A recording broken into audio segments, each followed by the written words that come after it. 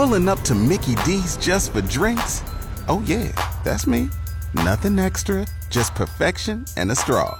Coming in hot for the coldest cups on the block. Because there are drinks. Then there are drinks from McDonald's. Mix things up with any size lemonade or sweet tea for $1.49. Perfect with our classic fries. Price and participation may vary. Cannot be combined with any other offer. Ba-da-ba-ba-ba. Good morning, Jeff Moats, KFOR Sports. Former Florida State quarterback Chuba Purdy announcing on social media Monday that he's transferring to Nebraska. Hail Varsity writer Greg Smith told Chris Schmidt on Hail Varsity Radio Monday that Purdy has a lot of upside to him.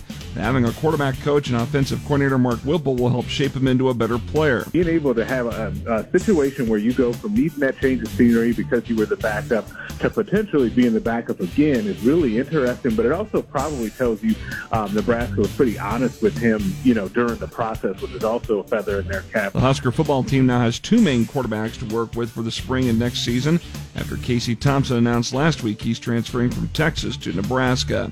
Meanwhile, Husker inside linebacker Will Honas announced on Twitter Monday that he's entering the NCAA transfer portal.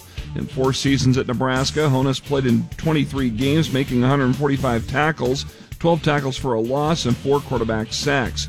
Running back DeAndre Jackson can't transfer to Nebraska just yet until he gets his academic affairs at Texas A&M in order.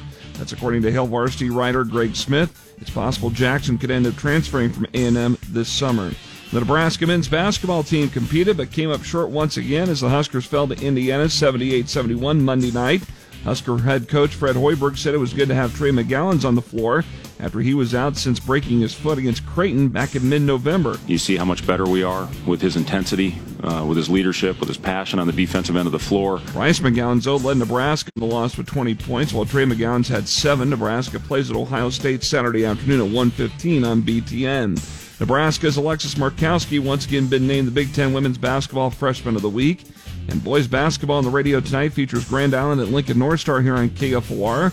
Over on ESPN Lincoln, it's York at Norris. Coverage for both games starts at 7:20, brought to you by the Sportscasters Club. I'm Jeff Moats, KFOR Sports.